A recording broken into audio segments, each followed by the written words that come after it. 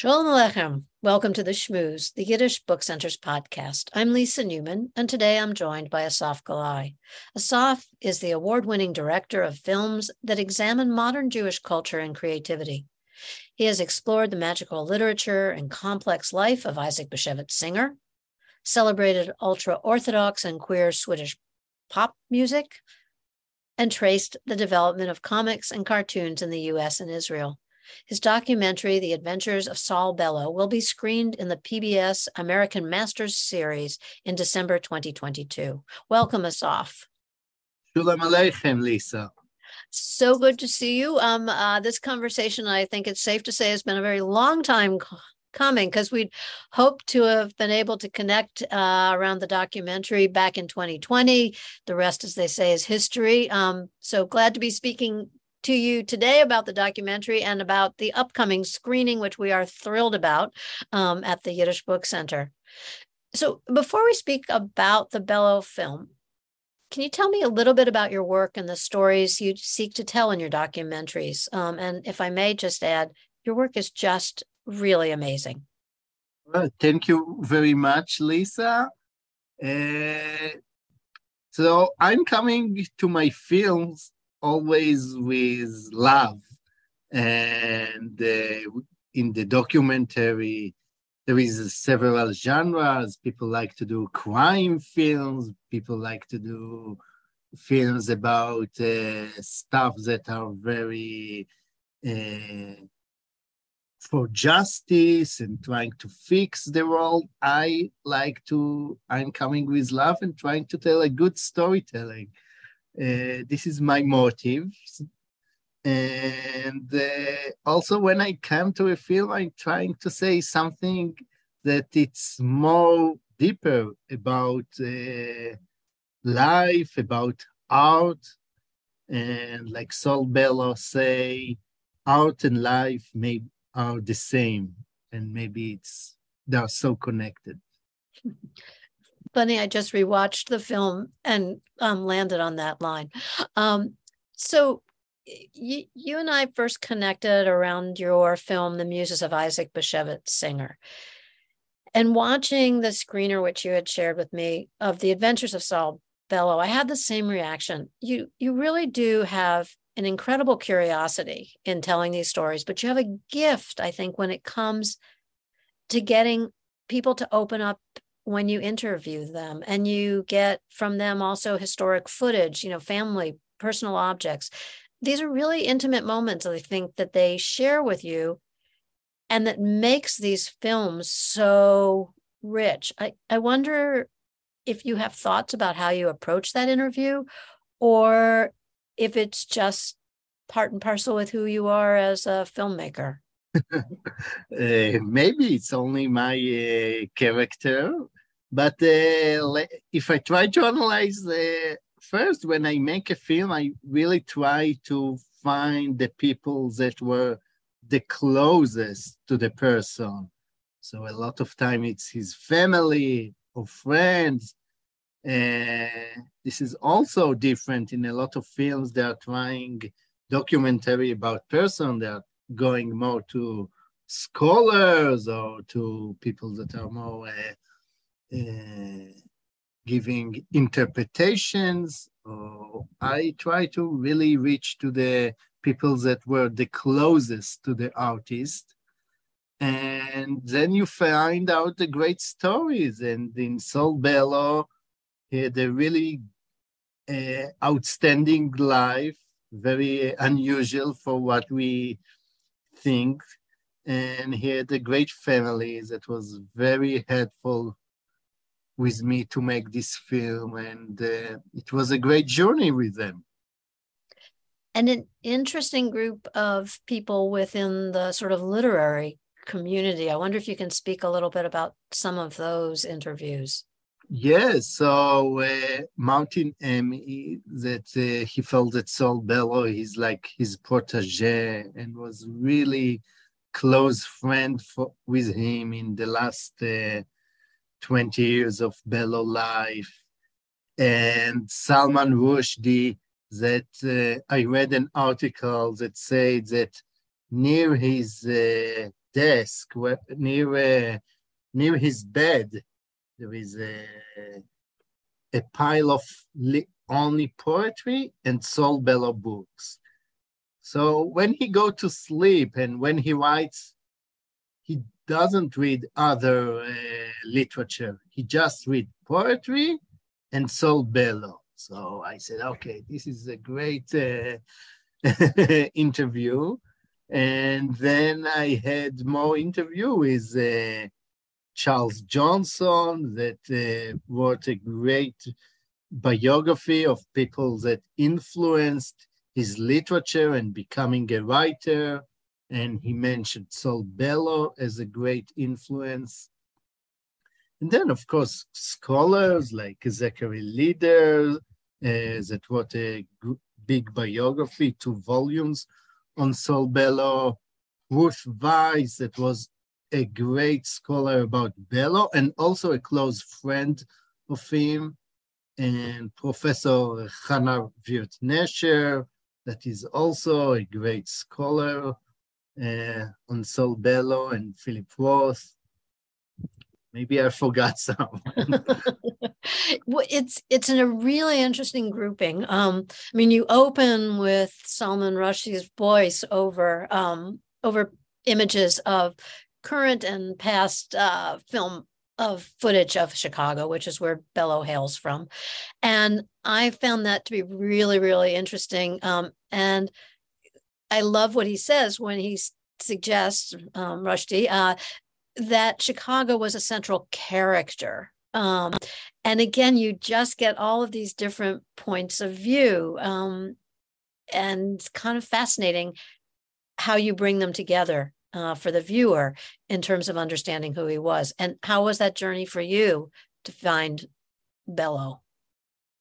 So Chicago is also a character in this movie. I try to also to bring the Chicago, the old Chicago where Bellow lived and grew up, and the current Chicago. I try to give a hybrid mixture between both of them. So it's a great Chicago. It's also a very important city in my life. I was born in Chicago. My father was studying in University of Chicago, and I was born there in 1978. So, of course, you can hear my accent that I'm in Israeli, but I'm Chicago born. So I was always dreaming about this city, so a lot of pictures. We moved back to Israel when I was 1 year old. But later in life, my sister moved to Chicago and lived there for 10 years. So I love this city. I feel that it's also part of the city that in my biography. And I'd like to hear what your thoughts are about Bellow as a Jewish American writer and sort of how he draws from Yiddish in his life and, makes that bridge between Yiddish literature and modern Jewish literature, if you think that there is a bridge.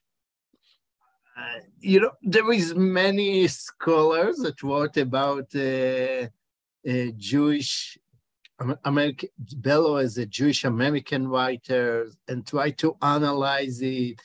And for him, it was a label that he was also very wrestling, that he said, no, I'm an American writer.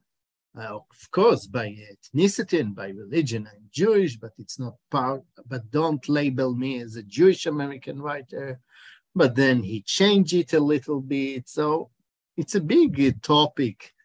I thought that I would try to, and there is some interviews that people ask him this question.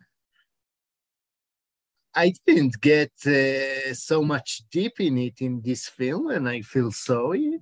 Maybe I should do it more in the next film. But I found that this question was, you can see always when he characterizes in his books, it's him and the landscape. It's very Jewish friends, Jewish neighborhood. But it's really hard to analyze if he's a Jewish writer, a Jewish American writer. I think you do yourself a disservice because I do think that you explore that in you get at who he was in so many ways through the interviews, and it's complex, and everything is complex. It's a complicated question, and it's a so anyway. It's a complicated, and especially with a writer, and also to make a film about writer, it's always complex. So next time, when I do a film about writer, the next project I try to make totally different film about something that it will be more easy, like comics or any animations, that you have a real material that you can understand and see, and it's less complex. So Philip Roth, how can I not ask you about the Philip Roth Oh, interview? this is a great question. I think first I approached him, and of course he retired when I met him. He retired from writing, retired from giving interviews for PR. He said stop, and then like always, I nudged them and I told him, please, if Bellow will meet you the next world, he will be upset. So he said, okay, let's meet only for 20 minutes, coming this date exactly. So I came, and before that I made a big research, and I saw all the interviewees with Philip Roth, and I saw that he always answered great, funny answers, but it's the same answers, the same stories, always with the taxi driver and Portnoy, and he was manipulating everybody with his great language. He's like a magician, but he was telling the same stories. So I met him, and I thought, okay, this is what he's going to tell me about Saul Bellow. He have these two answers that he knows by heart. And then he met me, and he laughed about my accent, and he started to tell me just jokes about him and about Bellow. And it was a great interview. It became like a 1 hour and a half interview. That first I said, okay, this is my film. Philip Roth talk about Saul Bellow. It's pretty great stuff. Yes. So if you could have interviewed Bellow, what would you have asked him? Wow, this is a good question. I think that I would be shocked. I couldn't ask him I would be paralyzed when you meet it's like meeting Isaac Bashevis Singer. It's much easier to make a film about someone that you don't need to meet him. But the first question will be,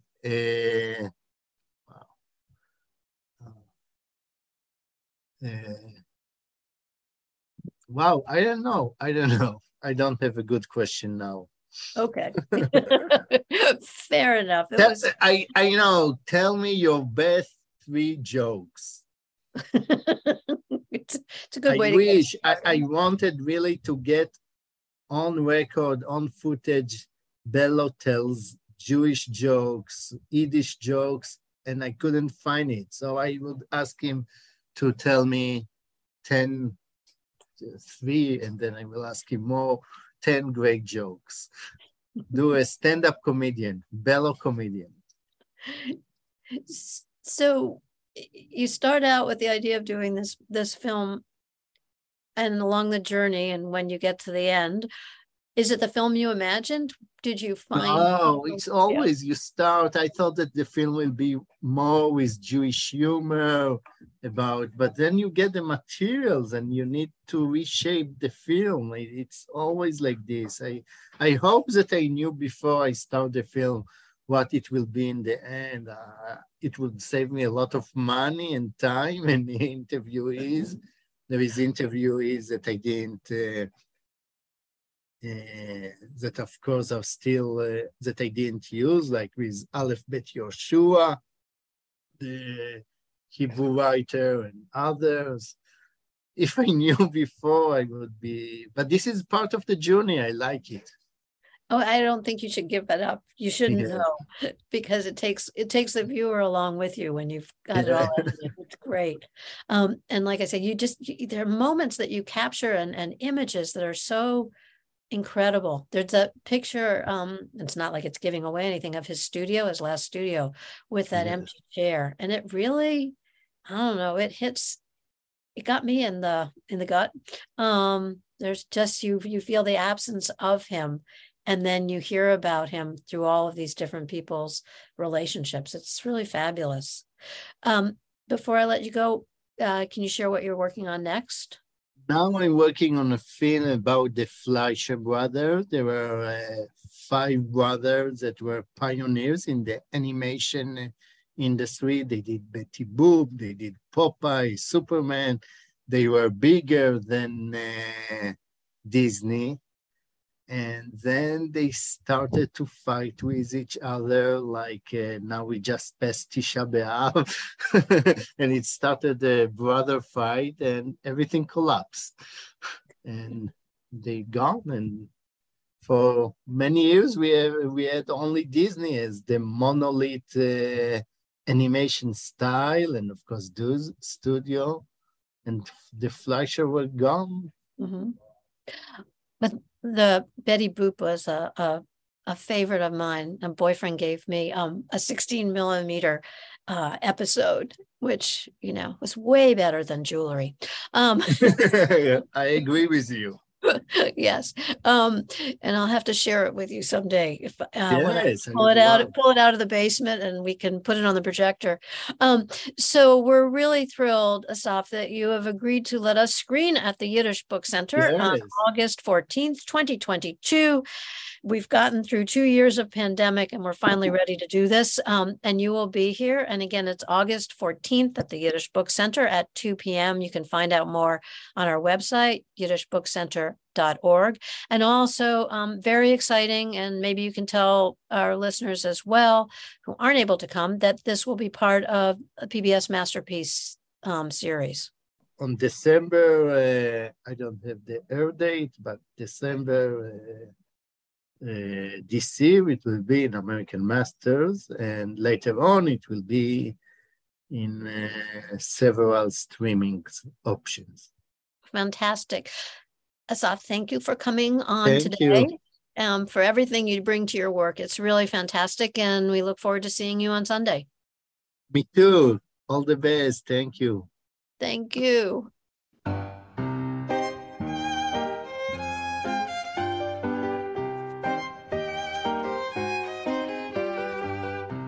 You have been listening to The Shmooze, a production of the Yiddish Book Center in Amherst, Massachusetts. To learn more about this podcast and to subscribe, visit yiddishbookcenter.org. I'm Elizabeth Carteropoli. Until next time, be well and be healthy.